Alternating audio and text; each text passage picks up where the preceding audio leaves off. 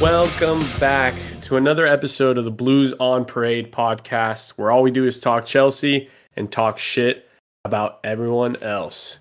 Today on the dock is the Fulham match, another London derby. And with me today is my fellow married one, Zach Curry. Yo.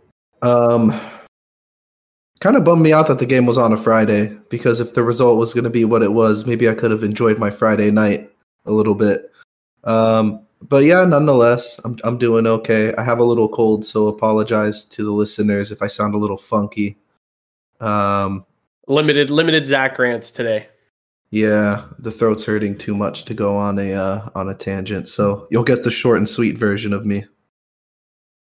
It's a bummer to some of our listeners. Maybe a plus to others. But Sam, how are you today? Well, first off, I'm offended. Zach is saying, I could have enjoyed my Friday night. If my recollection is correct, me and you hung out on Friday night. Am I not good enough for you, Zach? No, you are, but why don't you we just watched a movie. We didn't even do anything like... I'd love to watch a movie with my bros. We watched You People. Zach was like, Zach didn't think it was that good. I rated it like 9 out of 10. I love that movie. Good. Such an exaggeration. Good. I loved it. A great movie. It was perfect. But talking about the Fulham match, one of our listeners, one of our what are we? Bop Ultras. Bop Ultras. I think he wrote in and summarized exactly what I was thinking. How much more do we have to spend to get a goal? I mean, we spent over $500 million on all these incoming players. We don't have a freaking striker to put away chances. We're stuck with the German nobody in Kai Havertz. So, yeah, that's my overall feeling about the match. Yeah, it wasn't a pretty one. Black Emoji wasn't the only one that kind of sent us his thoughts. We had John Nomick saying, usual negatives. Can't hit a cow's arse at 10 paces in front of goal. So Sam, he agrees with you about Kai Havertz there. And then we have the ultimate optimist in Ronnie Ashworth saying, all will be forgiven if we win the Champions League. So, I thought that until Friday as well. And I realized, shit, we're not there yet. Oh, we are very much far from that, but who knows? A good run of luck can get you a Champions League trophy sometimes. But we'll get to that. We're a few weeks out before we play Dortmund, so we'll discuss the full match today and kind of stick to the Premier League for now. But guys, it's the same old song and dance. 0-0 against Fulham. Old regime players are underperforming. The new signings are showing sparks and glimpses of potential. But the result, uninspiring. 0-0.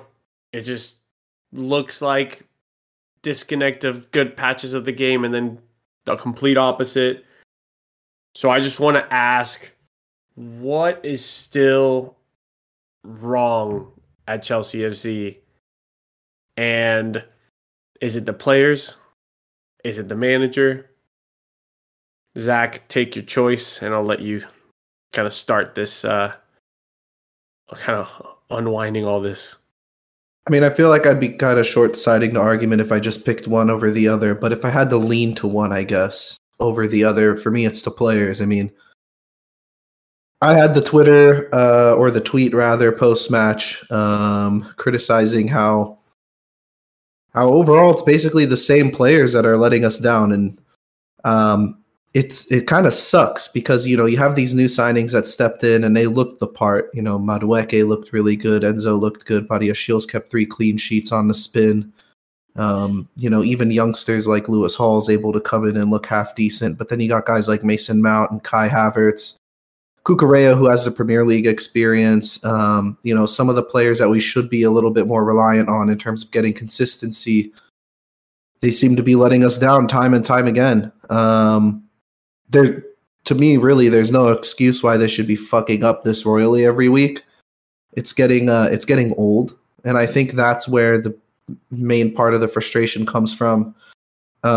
Just from these recent run of results and this recent run of form. It's not a matter of us not being able to see the light at the end of the tunnel. I think the frustration here is that we're seeing the same players make the same mistakes and also continue to be given the same amount of playing time and opportunity over maybe some other players who could step in and do a job in place of them. So I think there needs to be more accountability on their part. I think they frankly just need to give a fuck a little bit more. To me, at this point in time, just trying isn't enough. We actually need to get results together. So, going and running around for 90 minutes and clapping clapping for the fans at the end of the match is fine and all. But at what point are we going to take some accountability and say, hey, as players, we're not doing well enough. We need to start putting up the numbers and start scoring the goals and getting the results. Otherwise, all of this support, all of this, running around for 90 minutes and clapping, it means nothing at the end of the day. So I'm really frustrated. It doesn't mean that I'm downbeat because I think the new signings can definitely carry us through the rest of the season based on what I've seen. So yeah, I mean, I'm just kind of disappointed in a lot of the same faces that we've been disappointed at. Yeah, and I want to sort of softball this one to Sam because I think he's been more of the critical eye in the podcast in terms of the manager. Because Zach, I get your frustration, but at the end of the day, there's a certain man named Graham Potter that's choosing the 11 and choosing the subs. And so, at what point do you start blaming the manager for making that decision over and over again? And Sam, I think this is the perfect chance to let you take over. Yeah, I mean, I can't remember whether I discussed this on the podcast or if it was on Friday with me and Zach just hanging out and talking. But I'm just not convinced yet. Graham Potter. I go back and forth. Like I constantly have battles within my head. Like you think about it. You think about a team like Man City, okay, so talented. Obviously, they have a great manager in Pep, and we're not even going to get into the financial whatever. And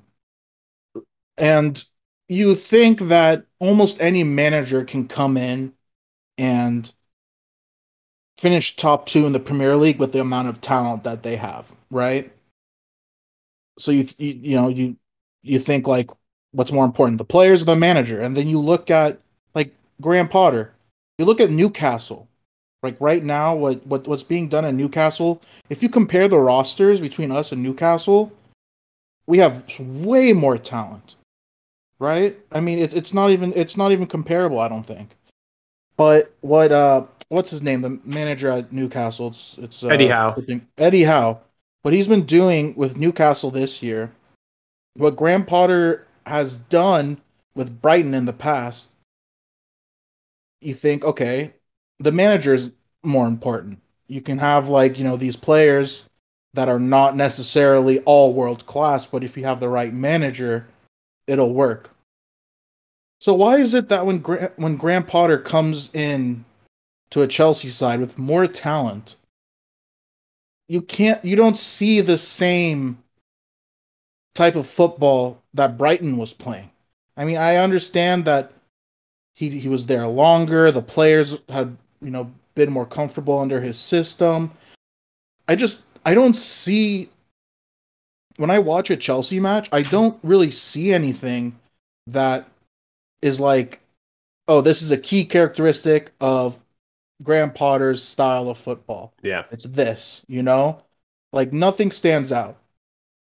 And it has to, like, I'm not going to put all the blame on Graham Potter because Zach made a very good argument for the players being at fault. And I think the reasonable answer is they both are at fault, whether Yeah. you want to give one of them more or less. But week in, week out, we're going to talk about the players that are underperforming, the usual suspects, as Zach put it, and Graham Potter's decision to continue to play them every week. The one thing that that I saw, I forgot who mentioned it. One of you guys mentioned it at halftime.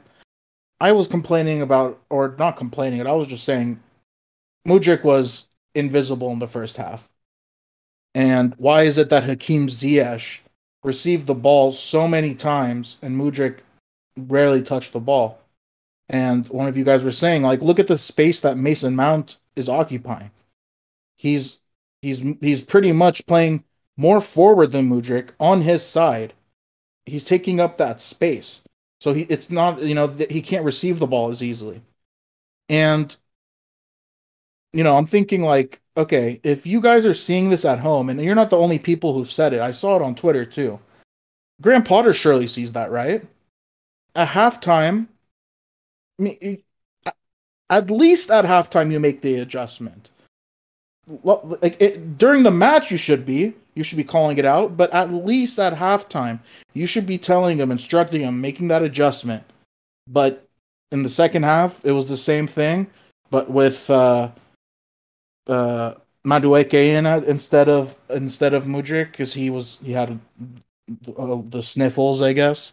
But it's just all of these things, plus the lack of results, obviously, on top of that, it makes it really concerning that we decided to go all in, give him a 6-year deal, and it's not necessarily working out so far.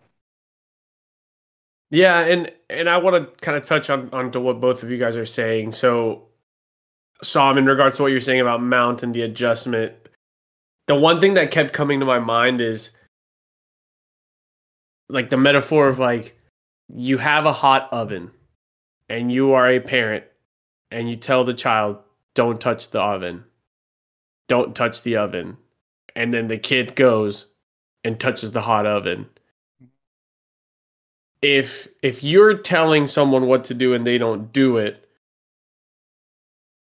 whose fault is that? Is it the guy poorly relaying the message, or is it the guy not wanting to receive the message, right? So it's like we said, there's got to be a share of the blame there. But it's just so hard for me to believe that a healthy Chelsea looked so good the first few weeks and then we came to shit when everybody got hurt. I think injuries are still a big factor, and part of me wants to keep believing that the reason we see the same players that Zach is mentioning is due to not having other choices previously, because now that excuse is gone. Going into West Ham, that excuse is no longer relevant.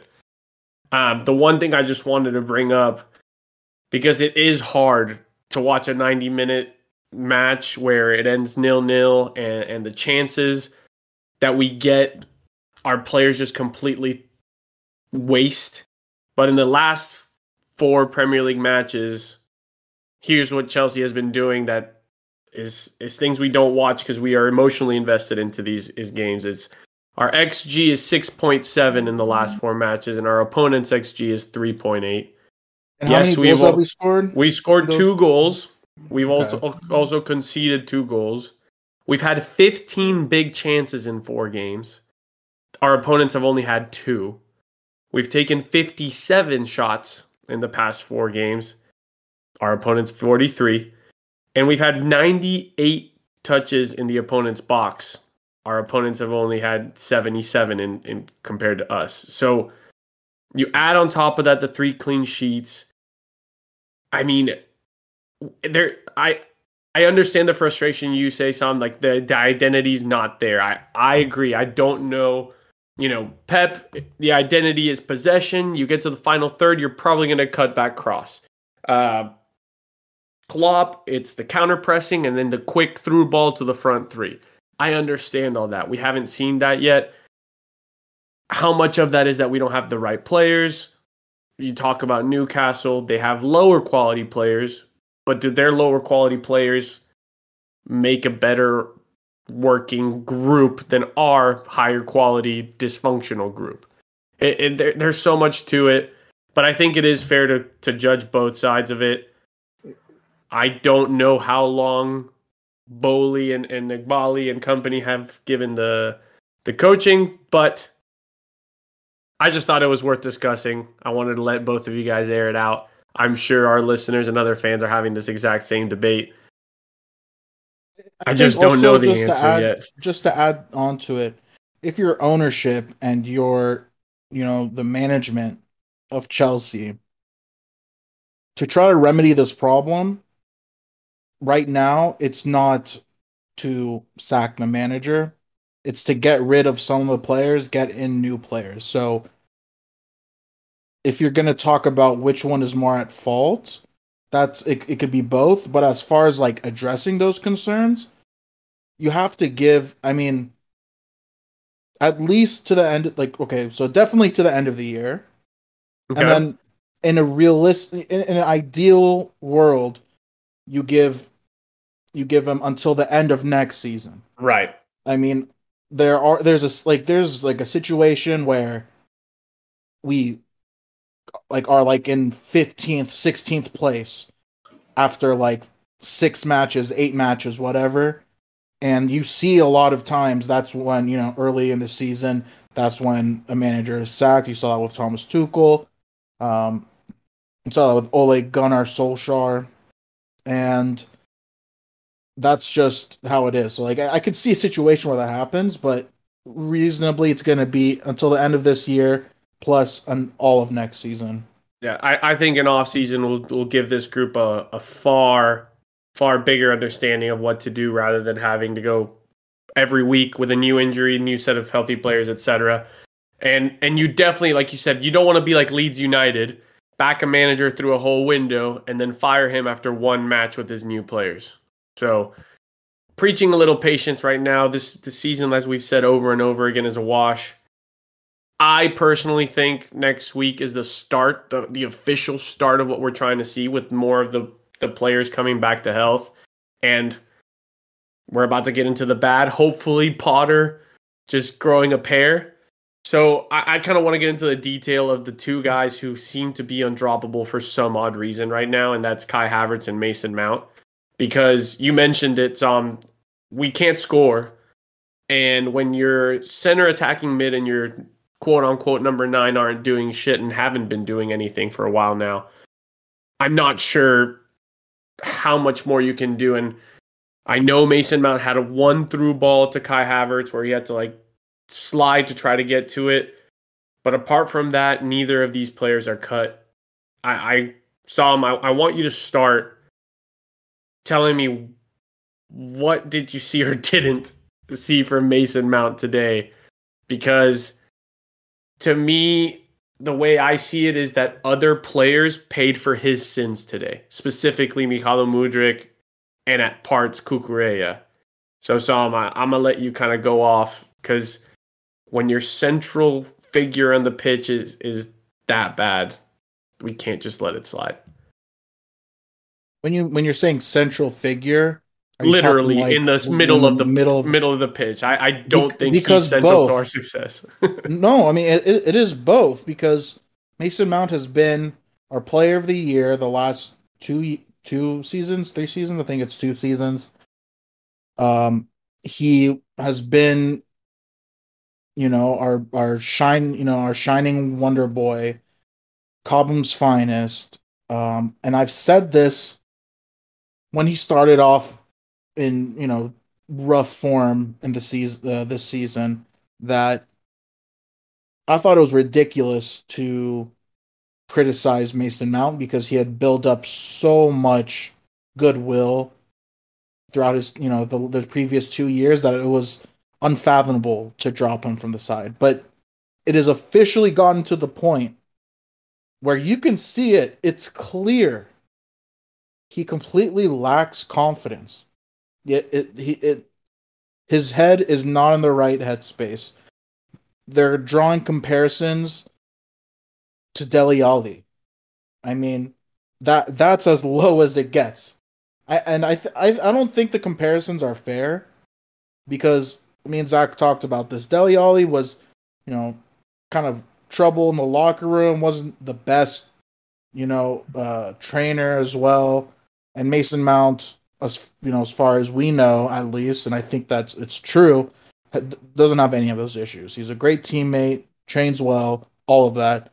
The managers love him. That's why he plays every match. He's rarely dropped. Yeah, exactly. So I don't think that those comparisons are right, but you can draw a parallel possibly of a young, promising English talent who had, streaks of greatness, 2 great seasons, and then never really put it together. And to top it all off, his contract runs out at the end of the season. We're talking about extensions.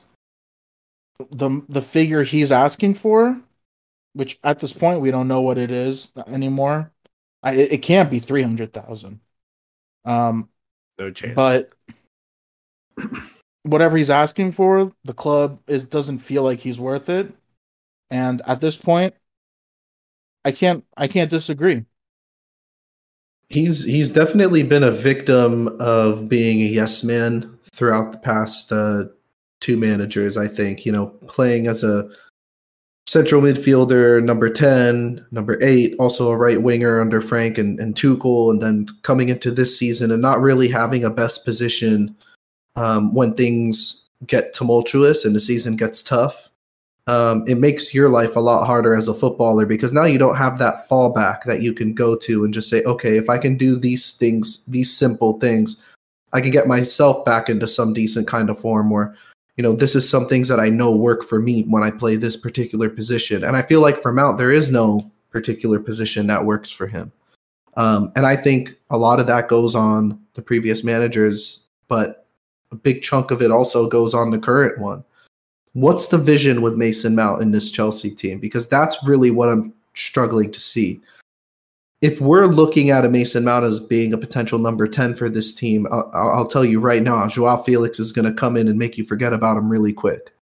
If you're going to talk about Mason Mount playing as a number 8, okay, that's great. But we're not really running a traditional 4-3-3 where Mount will be able to express himself and also have the protection should he push up and join the attack.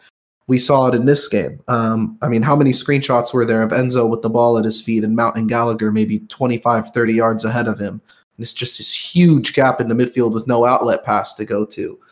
But look, we can go on and talk about it all day, but the thing is, what are the solutions for him? And I think for Potter, he has to look at the situation now, and especially with Mount, more so than Kai, I would even argue. Because like Andres said, we at least saw Kai play decent when he had Joao Felix on the pitch, right? When there's somebody next to him that he can link up with, Kai does tend to raise his game slightly. Not astronomically, but slightly. We haven't seen Mason raise his game at all this season. And I think in order to protect the actual player, you do have to pull him aside, say, hey, look, this is my vision for you. This is what I want you to be. This is how I want to integrate you into the team. But for now, just sit aside, get your mind right, get your head right, niggling injuries, anxiety, whatever it is, figure it out, and then we're going to integrate you back into the team slowly. And I think a lot of it is on Potter to protect the players in that sense. But this is also a consequence of what you get when you have a team that's going through a transition like this. We bought, 7 or 8 players all aged in and around 21 years old in January. That makes Mount, 3 years their elder. Mount's 24 going on 25 now. So if, for Potter looking at a situation like this, he's looking at Mount as one of the experienced guys that he can lean on. So maybe that's his reasoning for continuing to play him week in and week out. I know injuries are a problem. I'm just taking a quick look at the bench here. I think the only real alternative to playing Mount at the 10 in this game was maybe playing Chukwuemeka. But then again, you're throwing another guy with a certain amount of inexperience at the highest level. So it's a double-edged sword. But in my opinion, the guy just needs to take a break. He needs to get his head screwed on tight because, like Sam said, he's approaching that age now where if he doesn't figure out his footballing identity, he's going to be in some deep shit because there's a lot of young English talent that are up and coming. There's a lot of talent that Chelsea Football Club just signed that are up and coming. And if all the rumors are true about Joao Felix being a possibility in the summer in terms of the deal being turned permanent, that means Mount is directly at risk of losing his spot in the team. So these are pivotal months for him coming up. And unfortunately at this point, I just need to see him take a break. I don't see him playing his way out of this vein of form because we haven't really seen him do that before.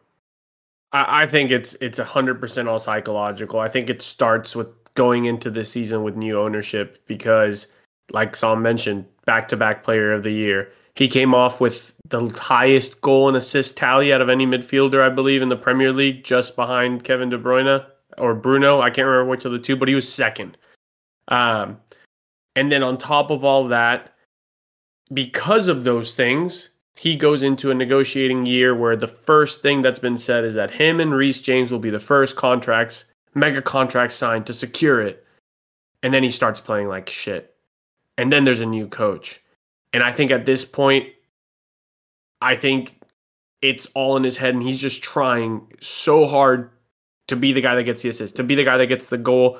And he's forgetting the basics because he is an 8. He is a self-proclaimed 8. He said it time and time again this season. Yet, like you said, Zach, he's playing as an outside 10 as if we're still running a 3-4-3, when in this match we were playing a strict 4-3-3.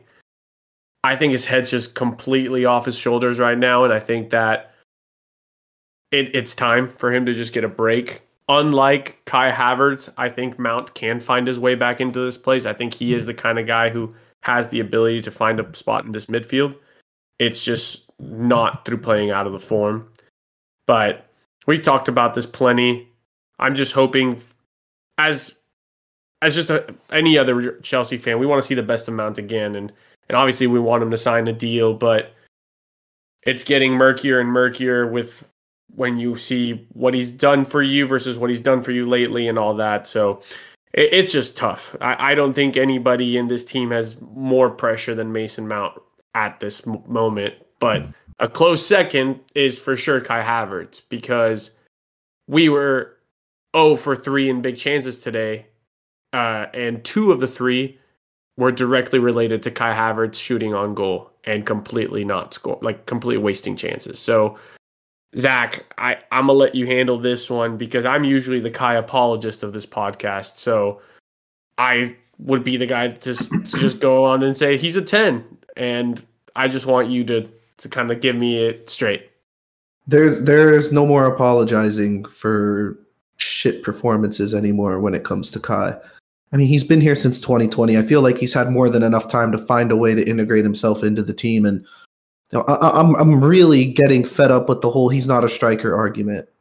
It's getting old because the fact of the matter is he's the only player that could supposedly play striker, and he's doing it at such a terribly low level, an underwhelming level. It's gotten to the point now where, I mean, his Chelsea career definitely is at risk, and I think a majority of Chelsea fans out there now, if you ask them outside of the Champions League to name your favorite Kai Havertz memory, would be hard-pressed to find one. I mean, maybe him shithousing Sergio Ramos in the Champions League the year we won, but again, what was that, 2.5, 3 years ago? And in terms of the striker argument, he plays a similar position for Germany. Now, I know he drops in and finds the ball and kind of picks and chooses where he wants to operate, and the level of his game seems to rise when he plays for the national team. But it's not very different from what we're asking him to do here at Chelsea. We're asking him to be a fluid number 9 that can, go out wide, but also make those final runs into the box and arrive on the end of crosses and through balls and things like that, and be somewhat of a decent finisher. And he just hasn't been. I think the frustrating thing for me with Kai is that we all know he has talent. We all know that there's ability in there somewhere. Physically, he's not at a particular disadvantage. He's tall. He likes to get on the end of crosses. When he gets to sprinting, he's not very slow. He's actually pretty quick. Technically, he has everything that you want to ask for. And I feel like the only real thing that you can criticize him for is the mentality aspect, the willingness to be a fucking killer and to just go out there and take heads off week in and week out, to score goals, to grab games by the scruff of the neck and say, no, I'm that guy. They spent $70 million on me because I'm that guy. Not to just be a, bystander and watch new signings come in and look 10, 12 times the player you've ever looked in the shirt. And I know it sounds damning and whatnot, but look, there's two differences between a guy like Kai and a guy like Mason Mount. And, I criticized Mason Mount before, and rightly so, but Mount's done it before, like we've alluded to. Like, he's shown us that he can put up decent numbers across a whole entire season, or at least maintain a high level of form across a whole season. Kai hasn't done that yet. I don't even think he's put together a run of 3 or 4 matches where he scored and assisted on the spin and helped us, and won us 3, 6, or 9 points on in a month because of his goals or his contributions. He hasn't done any of that.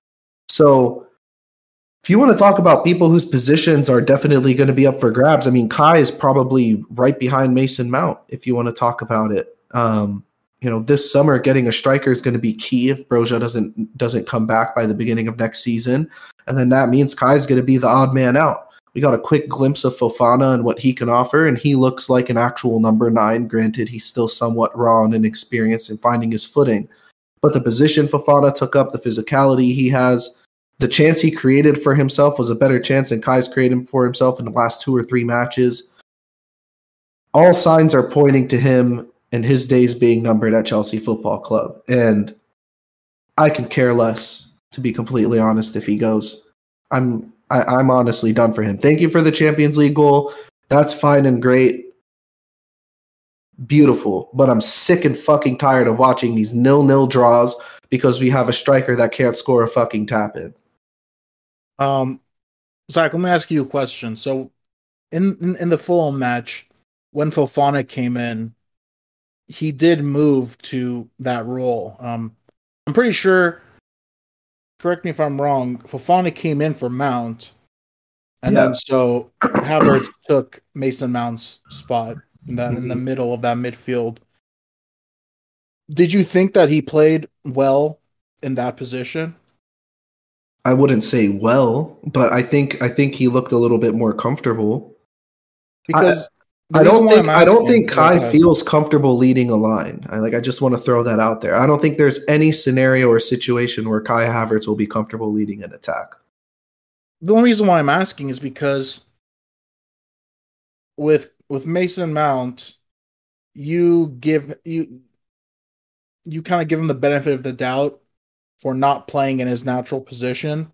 But with Kai Havertz, it's the opposite. You're saying he's not a striker, fuck him, he's out of there. But we've rarely seen him play at the 10 with another striker in front of him. Because before we had Lukaku and he was shit. And then since then, we haven't really had another striker. Like, he's been playing there out of necessity. So I don't want to say I'm through with him. I'm through with him as a striker, 100%. I don't want to see it anymore. I know we have no choice but to see it again. I was really happy with what I saw with Fofana. Fucking what's his name? Tim Ream. Such an asshole for saving that goal. I mean, that would have been an amazing first goal for him. Dribbling past the keeper, past the player. But I don't know. I just don't think it's fair to. And I get what you said before about, Mason Mount has done it before. Kai Havertz hasn't. But we've literally never seen Kai Havertz play in his natural position. Well, let me ask you this then. Is the wish to have Kai Havertz maybe spend some time at the 10 to see what he can offer us playing behind a striker? Is that what you want to see? I mean, okay, now that I'm thinking about it, we have what's his name coming in, but even next year we have Nkunku coming in. Nkunku, and that's what I was going to follow it up with was if you want to give Kai a chance anywhere else, Nkunku's going to need a chance to play there. Joao Felix is going to want to play there. The wings are wrapped up because Mudryk and Madueke look like complete upgrades on what we already have in Pulisic and Sterling. And don't forget, Pulisic and Sterling are also still there too. So I just don't see any other scenario where Kai plays for Chelsea unless he's playing at the 9 out of necessity. Kind of like what he's doing now, but I could even argue now it's not even a necessity to have him play there. I mean, if you play Fofana there and he does nothing for 90 minutes, is it any worse than what Kai's been giving us? You know, and this is a guy that we can actually maybe get something out of and give a fair shot to who hasn't had a fair shot. Yeah, he's got the 9 DNA, Fofana, for sure. Like, he did things that we saw Broja do, where it was kind of create for himself with the sliver of hope. You press, push be an annoyance to that back line. And force the mistake to come. And again, the nature of how the runs are made are different when you put a 9. They're not as polished. Like, Fofana's probably going to miss a lot of chances still because he hasn't, done it at this level. But it's for sure tough. Like, we have to continue to watch Kai at the 9, unfortunately for us, because Fofana was not registered for the Champions League. It's Kai and Felix. That's who we're running with at the 9 because Alba got removed from the Champions League. So I think the one thing that could be a saving grace here, and I've kind of beat this drum before, but I just don't think Mount and Kai coexist as a 10 striker duo. Their way of thinking just does not work. There was a 3-on-2 in this match where Mount never even looked up at Kai. There was another one where Kai is facing his own goal and tries to do a back heel for Mount. Mount doesn't see it. But then 60 minutes of him and Felix, and it felt like every time they tried to do something with a bit of flair, with a bit of originality, it clicked. So the ultimate optimist in me says maybe that's where a little shine comes, but I still don't think the 9 is a solution for him. I think Kai is going to be a great player for somebody else that dedicates the 10 to him and him alone. And that's where I'm at. If we can get the 70 million, because like Sam mentioned, we're getting Nkunku in the summer. Joao Felix is begging us to sign him permanently, according to everyone out there. And no matter what, Kai seems to not be preferred. And like, if he was that great of a 10, we would make somebody else play the 9. Yeah, we are. Then we're forcing him to be the 9 to allow somebody else to be in that position. Mm-hmm. I hate moving, and I'm gonna come back to this exact same term. I hate moving the player who succeeds at position A to say like, oh, you'll play position B because that'll help somebody else. Like that sort of thinking doesn't click for me, and I think unfortunately Kai is never going to get the outright 10 for himself here. It's just Zach, too cluttered. Zach, say what you told me on Friday about what you saw from Fofana, what he did versus like you've never seen Kai Havertz do that. You know what I'm talking about?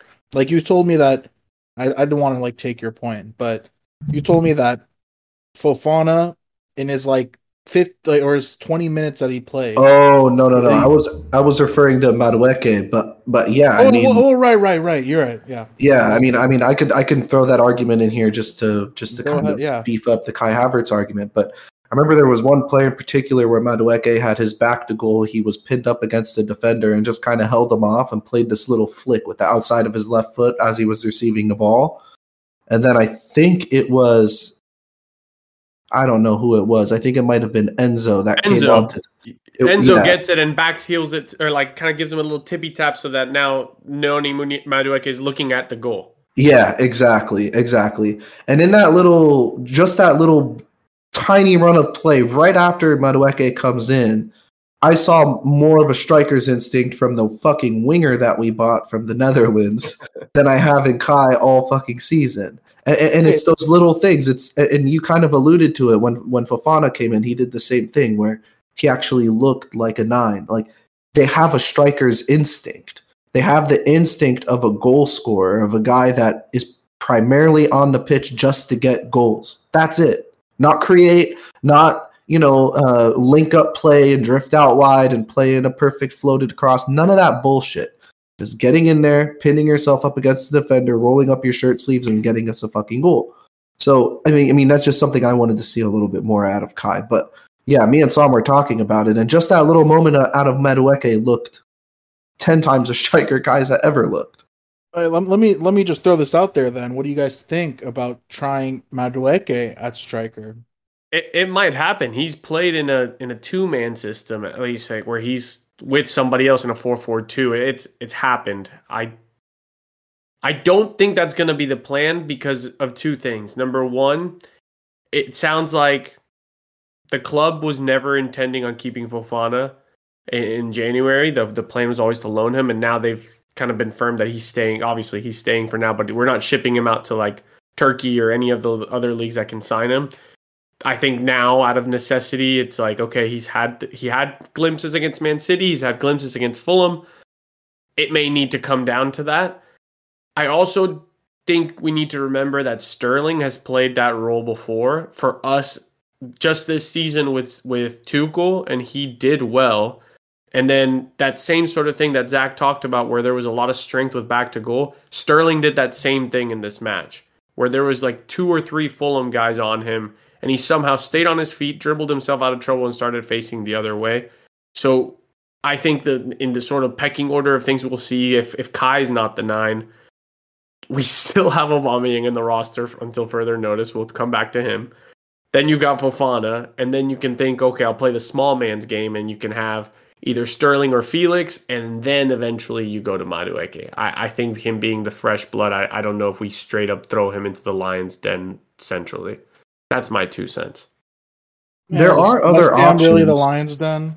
Is West Ham the Lions' den? I don't know. Not West Ham, but again, I think we got Madueke and Mudryk to be these 1v1 wide monsters. And if that's what we pitch them, and suddenly now it's like, oh, hey, by the way, you're actually going to have to battle it out with fucking Kurt Zuma for 90 minutes instead. Like, I just, Look, again, it's one of those things that I'm talking about. Like, you don't want to put another guy in a weak spot to benefit somebody else. And the only reason why I brought it up, I remembered incorrectly. I thought he was one of the 3 people that was added to the Champions League roster, but it was actually Enzo, Mudryk, and Felix.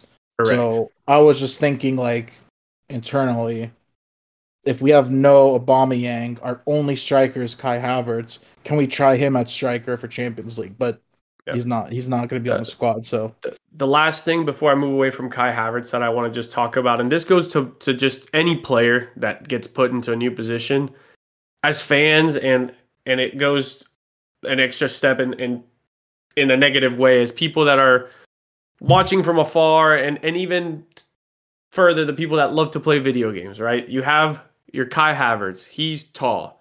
Zach mentioned he's decently fast, has a good left foot, can pass the ball, can shoot. Why can't he play striker?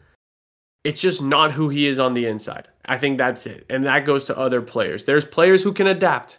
There's players who are willing to put in the hard work and change their sort of circuiting and how they think and really go out of their way to learn a new position. And there's guys that can't. Gareth Bale went from left back to left mid to center attacking mid to right wing. All of those things are totally different, but he put in the work for it. And I think, unfortunately for us, Kai is becoming a one-trick pony where he should be a cam. And that's just it sometimes. It could have happened to anyone. There are, I don't want to go into all the positives just yet. I just want to nitpick a little bit more because that's just what we do in podcasts. There were other players that just weren't up to speed in this one. I personally thought Ziyech had his worst outing after being arguably our best player the last 3 or 4 weeks. There's rumors out there that, you know, if the transfer situation wasn't the reason, his mom did pass away. So maybe that. Whose mom passed away? Ziyech. That was his mom. I saw him post about it on Instagram. Wow, okay. And that's definitely not easy by any means. So if maybe he knew her health was kind of dwindling, absolutely, his head's not going to be there. I understand why he was chosen to start. Unfortunately, it wasn't a good one. But Tom, is there anybody that kind of stood out to you that you just thought like maybe his name is on the chopping block for next week?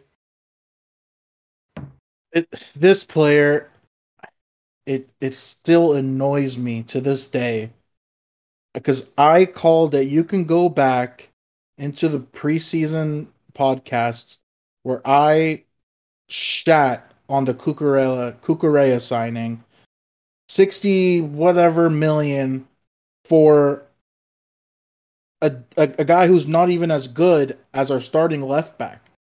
At the time, like I'm just going back to at the time, that was not a position of need. We had so many more positions that we needed to get. We didn't even have Graham Potter at the time, so the logic of like bringing him in because he played under Graham Potter, it didn't even exist at the time. Right. So, I never understood the reasoning behind it. Like, maybe the idea was he played left on the left side of a back three under Potter, but that quickly showed like he quickly proved that that's not going to happen anymore. I don't know how Graham Potter was able to get that out of him last year, but that's not happening this year. And he just like again like you've said this about Gallagher that he plays like a spaz. Cucurella plays like a spaz too. I mean, he's playing all over the place. It's pretty much he's pretty much making the left side impossible to play out of. Again, when I say Mudryk was invisible in that first half versus Ziyech has the luxury of playing alongside Reece James, but Cucurella, he's not really doing it on either ends, on in the attacking phase or on defense. So, thank God Ben Chilwell is back from injury. I don't want to rush him back in. Like, take your time. Again, this season is not that important anymore. So Cucurella can continue to play until he's 100%. But God, that is just going to turn out to be a really stupid buy, in my opinion. Yeah, not after what was his best performance against Liverpool, where everyone was like, "Oh, maybe he's back. Maybe it was something off the pitch." Yeah, not his best, and again, attribute that to what you may think, but it's just not good enough right now. Luckily, Chilwell's back, and maybe Lewis Hall. He's been doing fine at left back. Maybe he's been better. Again. He's been better than Cucurella at left back. Yeah, maybe we'll see him there again now that we have sort of a little bit potentially more structure in midfield. But now, Zach, how about you? I mean, I've backed Conor Gallagher to have a good season for us, and I still do. Yeah, we made a bet. We made a bet on it. Don't forget. Yeah, I know. Oh, yeah, big time, baby. It's gonna change my life when I win this bet. Right now, you're not winning it. I don't think any of us are winning. As you'll explain right now. The judge agrees. Yeah, well, here we go. I'm still not down on the kid. Let me just start it off with that. I do think he's had a rough go of it so far, though. I mean, he did come in during a transitional season that quickly turned into shit by fucking damn near November. And, you know, similarly to Cucurella and guys like Mount and Kai, at points, he did have to play out of necessity. When you would normally gradually introduce someone into a team, you know, with his level of experience and especially at his age. But going back to me not being down on him, I think there's qualities that he can actually offer the team. I think in many ways he could potentially be a really poor man's Enzo. And before you guys jump on me, just allow me to explain. He's the only other midfielder we have outside of Enzo Fernandez that has actually shown a willingness to pass the ball forward. And when he is in form, he actually does have a decent range of passing.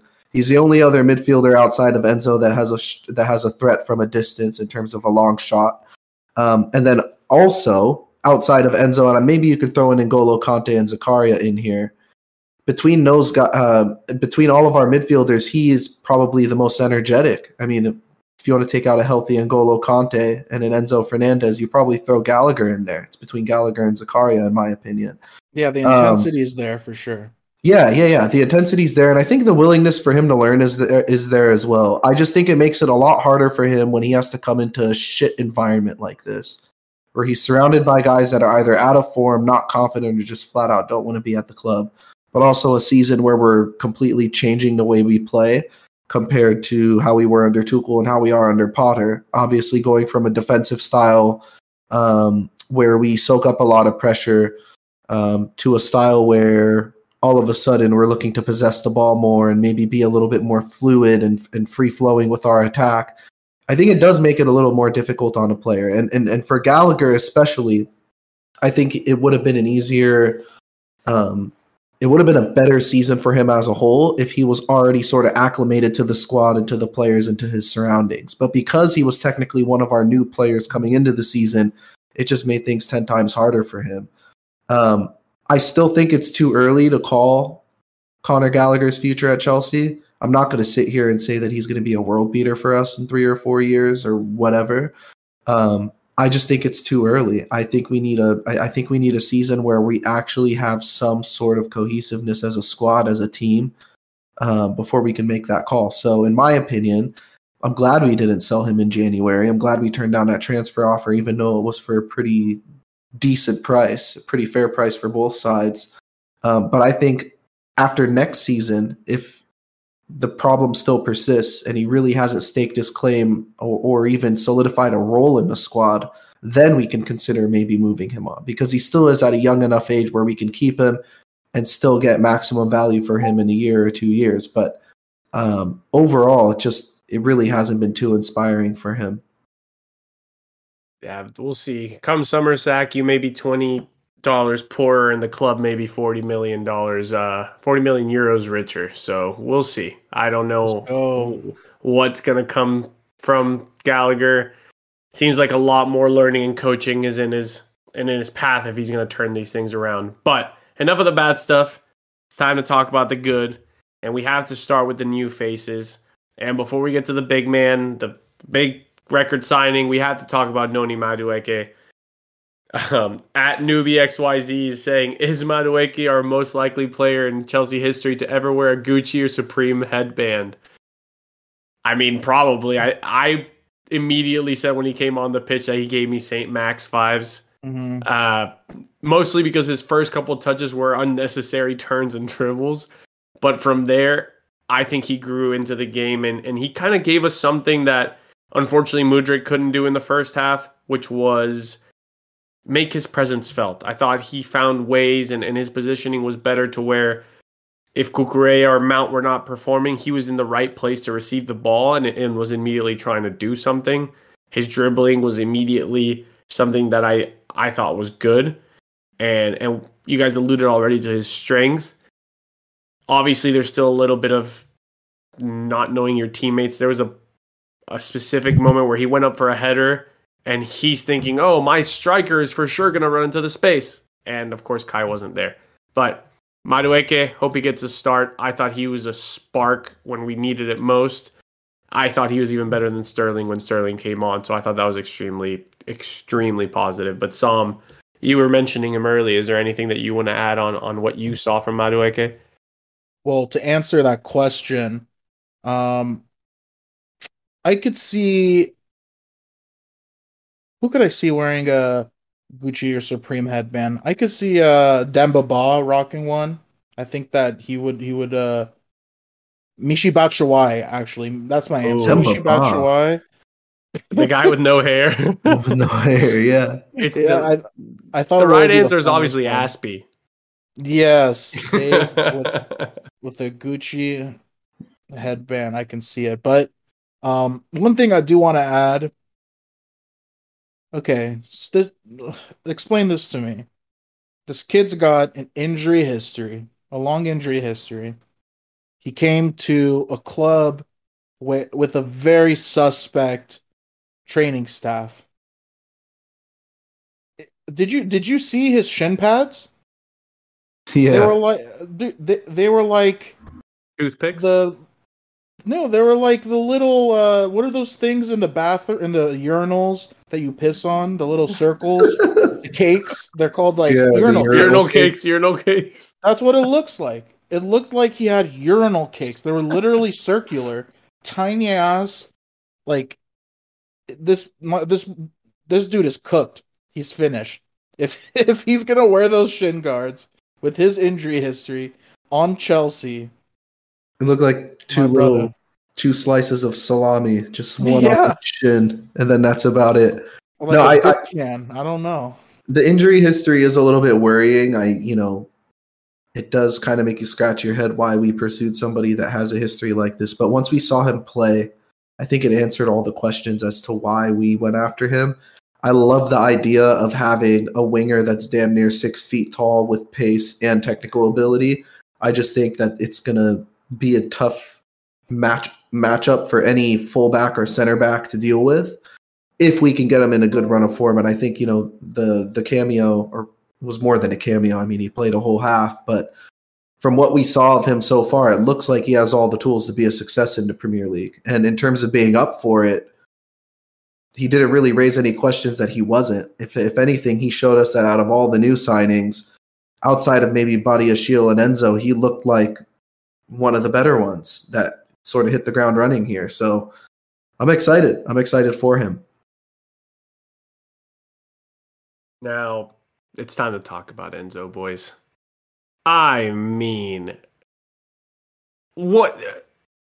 This is what I expected, honestly. The game may have been shit, but like when the ball came to Enzo or was anywhere near Enzo, I was like, you're worth your money. Not once did I think, oh shit, we overpaid for the guy.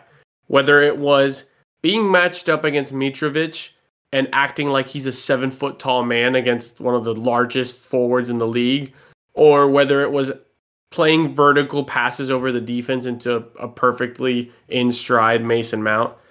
I mean, this dude doesn't even speak English, and he was flanked by two very Anglo-Saxon midfielders in Gallagher and Mount. Like, there was no communication there, yet he was pulling it off somehow.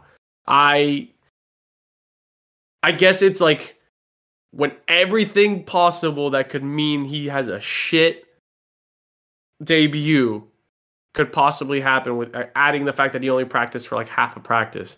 He does what he did today, inches away from scoring a winner on top of all this. I cannot wait for this guy to play next to a Kovacic or a Conte or a Zakaria, which is still not perfect, but I just can't wait for this guy to play next to somebody that's a little bit more established in terms of their form this season, because my God, I was just over the moon. And Zach, I'll let you kind of get into the details of it all. He's already my favorite player. I knew this was coming before he even stepped foot on the pitch, that he was going to quickly become my favorite, because he has absolutely everything that a midfielder needs and everything that we need in our midfield. The eye for a pass, the ability to play the ball forward, the willingness to play the ball forward. I'll actually rephrase that. The big thing with when he plays the ball forward, or when he even plays a pass in general, is it's all 1 and 2 touch passing. He never lingers on the ball. He always knows what he's going to do with it before he receives it. The tough tackling, the ability to be an engine and never stop running for the full 90. The fact that he's a goal threat inside and outside of the box. The shithousery with Mitrovic and probably his first Premier League interaction ever, where he wrestles down Mitro. It just makes you foam at the mouth, and it really makes me wonder what he'll look like next to another world-class central midfield player. Now, I've been thinking about it a lot and trying to figure out what role I want to see Enzo in long-term. And I think, granted, we only saw one match, and I'm sure that, we're going to see a lot more of his game and what he can offer us in the matches coming up. But from what I saw, he looks like your ideal number 8. He looks like somebody that you could put next to a DM who is a hard tackler. That way you can make the defensive side of the game impenetrable, but then also you can rely on Enzo to make the shuttling runs forward, to have the energy to join the attack, and also be that creative outlet too. So if only we had a Declan type of player that we could throw next to him and just kind of ride out the rest of the season and see what kind of partnership they could form. I think Zakaria is most likely going to be the obvious choice once he's healthy. I'm just excited to see him continue playing with us, though, in any way. And I think the nice thing with him and probably his best ability is his versatility. The fact that he could play all three positions. If we need him to play the 6 and be, our hard man in the midfield, he can do that, just like he was against Fulham. If we need him to be a box-to-box player, he can do that, as I just explained. If we need him to be an attacking creator, just go look at where he played for Benfica for the first half of the season, and you'll see that he was mostly deployed as a 10. So I'm absolutely excited to see what he can do for us. And I think 100 million or 120 million, whatever the fee was, it's money well spent already. I don't need any more proof that it's going to be a good buy in the long run. Yeah, I guess I wouldn't say I was skeptical of him. After we bought him, I just didn't want to get burned. Like the price was crazy to think about for what he's actually done in his career.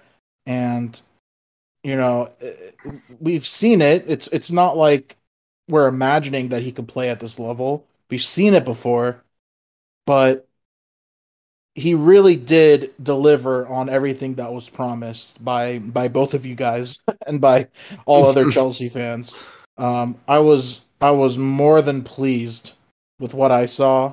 I was really excited to see. It's been a while since we've seen like a real defensive-minded midfielder who can also do everything else. It's amazing to see.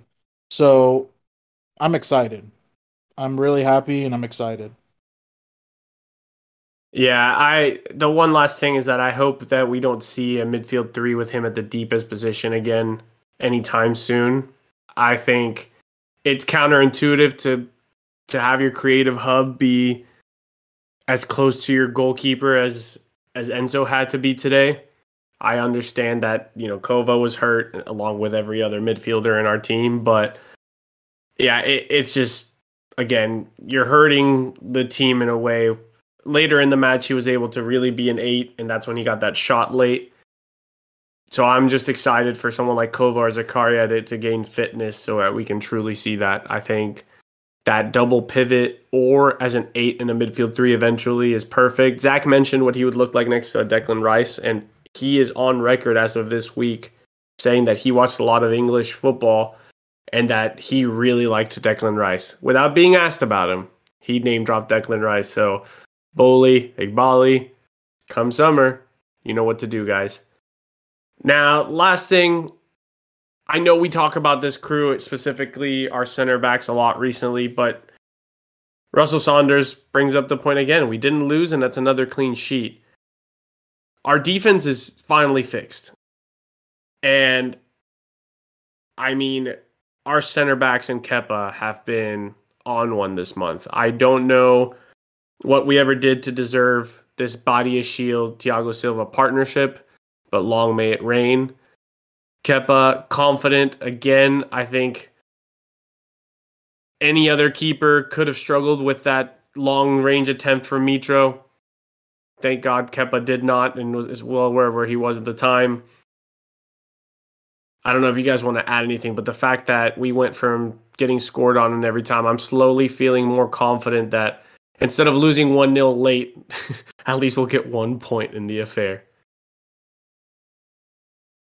I don't know. It's not guaranteed either. We got to start scoring. It's like that's great and all, obviously, but we need to start scoring. I said something earlier in the pod along the lines of, I feel comfortable enough with our new signings that they could kind of carry us through the end of this season so we could at least limp across the finishing line. And I think the reason why I feel confident in that is because of how well we've been defending. It's been a staple of all of our successful teams in the past. So as long as we can keep defending well and giving our team a chance or giving our attack a chance to get us 3 points every single match, eventually things have to click. That's what logic tells you, but of course reality could tell you something completely different. Also, something to note is that Wesley Fofana is in Training. full first team training again as well. So if anything, our defense is just going to get even more padded and more stacked. So yeah, I mean, our center back position is the one position that's stayed generally healthy this season. But again, to kind of put it into perspective, Mitrovic had one shot on target, one shot today, and that shot came from 40 plus yards out. So the defense is doing bits. You love to see that. Now, in some other news, I mentioned Aubameyang earlier today. He's been recently linked to a move to LAFC. I'm not an MLS expert, but apparently this can be done. But friend of the pod, Leonard Cohen, Sam, I always refer to you because you do the best Leonard Cohen voice, did ask us about Aubameyang. Let me clear my voice, get into my Leonard Cohen state of mind. Dear Pod, it looks like another number 9 has bitten the dust. What went wrong for Aubameyang? Was it the sacking of Thomas Tuchel or something else? Or the sacking of Thomas Tuchel and something else? Well, Leonard, thanks again for submitting this. Number 1, I think we need to burn the number 9 jersey from ever existing. I don't ever want to see anyone wear that kit again, ever, period. The last successful striker to be at Chelsea wore number 19, and before him it was 11, so get rid of this jersey forever. Aubameyang was going to be a dumpster fire in every possible situation that didn't include Thomas Tuchel. And here we are. I understand that no reports have come out of him doing any shady stuff in the locker room or anything like that. I think the only reason why that hasn't happened is because he's a brand new guy. Therefore, he doesn't have the sort of stance in the locker room like he did at places like Arsenal. But I really think that Thomas Tuchel gets fired and Aubameyang's desire to succeed in the short term went with it. And I don't know if there's much more to that. I'll let you guys pitch in if you think of anything. I don't really have anything to add on the Aubameyang front. If anything, I hope he goes to LAFC because that would be the best case scenario for both of my favorite footballing clubs. LAFC needs a striker, and Chelsea definitely doesn't need Aubameyang. So I think that, win-win for you. Yeah, it's a win-win for me, but take that with a grain of salt because this is with full bias, obviously. Yeah, when we first bought him, this is definitely a scenario that we envisioned possibly happening. I mean, I don't think anyone thought it was a surefire improvement on striker, and Aubameyang would be our striker week in, week out. So it's not surprising, really. I mean, I think in the back of our mind, everyone thought that this is how it would end up. It's a bummer we paid Barcelona 12 million for him. It was really like a desperation buy again. But yeah, it's. I mean, I won't lose any sleep. I won't cry over this. That's fine. Getting rid of Aubameyang is totally fine with me.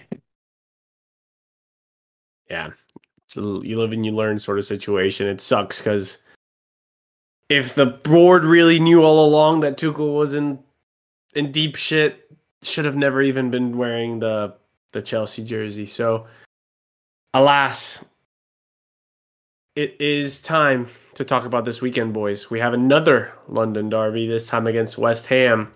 And Ron, a.k.a. Bone Daddy Cool, a.k.a. Bone Daddy Supreme, a.k.a. the Czar of the Bop Ultras. Bone Daddy Deluxe, too. And Bone Daddy Deluxe. Can't forget Deluxe. I apologize, Ron. Is this the time for Potter to do the right thing and bench the players underperforming Zach? Is it the right matchup to do it? I mean, yeah. Please. If we don't do it in this match, we're going to have to probably do it against a better team somewhere further down the line. I mean, it should have happened a long time ago. That's the bottom line. I think if you put in a team that doesn't include Kai Havertz, the likes of a Mason Mount, some would argue a Conor Gallagher, Cucurella, so on and so forth, can the results really get any worse than they have been? And I think most Chelsea fans would agree and say probably not. So why not try something new? Why not try to shake it up a little bit? Give some of the new guys their opportunity and start actually creating that competition within the squad. I know if you look at the team on paper, there should be competition, but there's some guys that are getting playing time and some guys that still haven't even seen the pitch. So time to start shaking it up, time to start making these players feel accountable and hold themselves accountable. And I think the only way to do that is to actually start taking a hard stance and benching the guys that aren't doing it. Doesn't matter who it's against. So the match following this is the Dortmund Champions League matchup. And then the following match is Southampton, which is the one team or one of the teams that is actually worse than West Ham this season. So let me double down on my answer. Then we definitely need to do it against West Ham because we have to find some sort of form heading into Dortmund. That's priority number one. And rest players going into Dortmund. I think it serves both. Trying to find answers from other players that don't necessarily get play time. And, if we find out that those players don't really work, hey, the players that we've been playing already this season, they get a week off. Exhausted. Yeah, they get a week off. I think it's a win-win. And then the week after that, when we play Southampton, we give it another go. Play the bench guys. Because I think Tottenham's after that. So, please, for the love of God, Graham Potter, if you have any semblance of a winning manager, a smart manager, you'll do it. Okay? You'll do it. I want to see Madueke starting. I want to see Fofana starting. I mean, I think Joao Felix is coming back from injury. Yep. I want to see him not starting. Injury, red card. I'm sorry, red card. Right, red card. I want to see him starting at the 10. I want to see Mykhailo Mudryk starting, even if he has a cold. I want to see those four up front. Give me those four. Yeah, luckily for us, at least one of the players we mentioned today has to get benched because Joao Felix 100% starts this match. So that's a good starting point. No, he can play the 10. That's what I'm saying. So it's either Mount or Kai. One of those guys that won't be playing. Have to sit. Yeah. Okay. He can play the 10. Therefore, one of the guys we discussed today will get benched. So that's already a good thing. I just want Graham Potter to show us that he has the balls to sort of make that tough choice. Like, we can, like you said, they're sitting 1 point above relegation. Fuck it. Put in the kid Fofana. And then if that doesn't work, you have the experienced guys to come in the second half. We get 5 subs. Fuck it. Just do it. I hope Kova's healthy because I cannot see the same midfield as last week. I just can't. And if Chilwell is good enough to give us a 45-minute cameo, start him because we can't score. So let's get our best fullbacks out there for at least a half to see if, our best 11 sort of players can get us a goal, and then you take them all out. Because we know we can defend with Cucurella on the left and Chalobah on the right. We've seen it before. So I just want to see Potter just take some risks this game. This is the time to do it. This is your last chance to probably do it in a bit because, like you said, Tom, Dortmund's next week and Dortmund's beatable. So get some shit right this week, please. Grow a pair. Come on, Graham Potter. I know you got some balls. They gotta be in there somewhere. Yeah.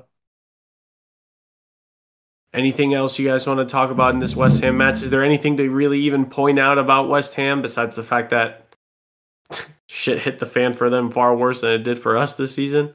Well, we need to beat them because we need them to get relegated to drop the price of Declan Rice. If that does drop his price at all. Right. I would love to just be part of how they get relegated. I don't want to be the reason they're above the relegation zone for another week. Exactly. Sean Dyche got the win for Everton. If they win again and we beat West Ham, boom, West Ham relegation zone.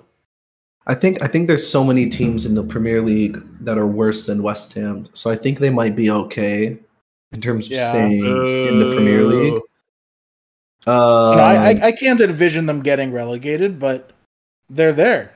Yeah, they are right there. I mean, that's undeniable. Yeah, I mean, Are we doing I don't know. I was about to say we have to put some predictions on the table.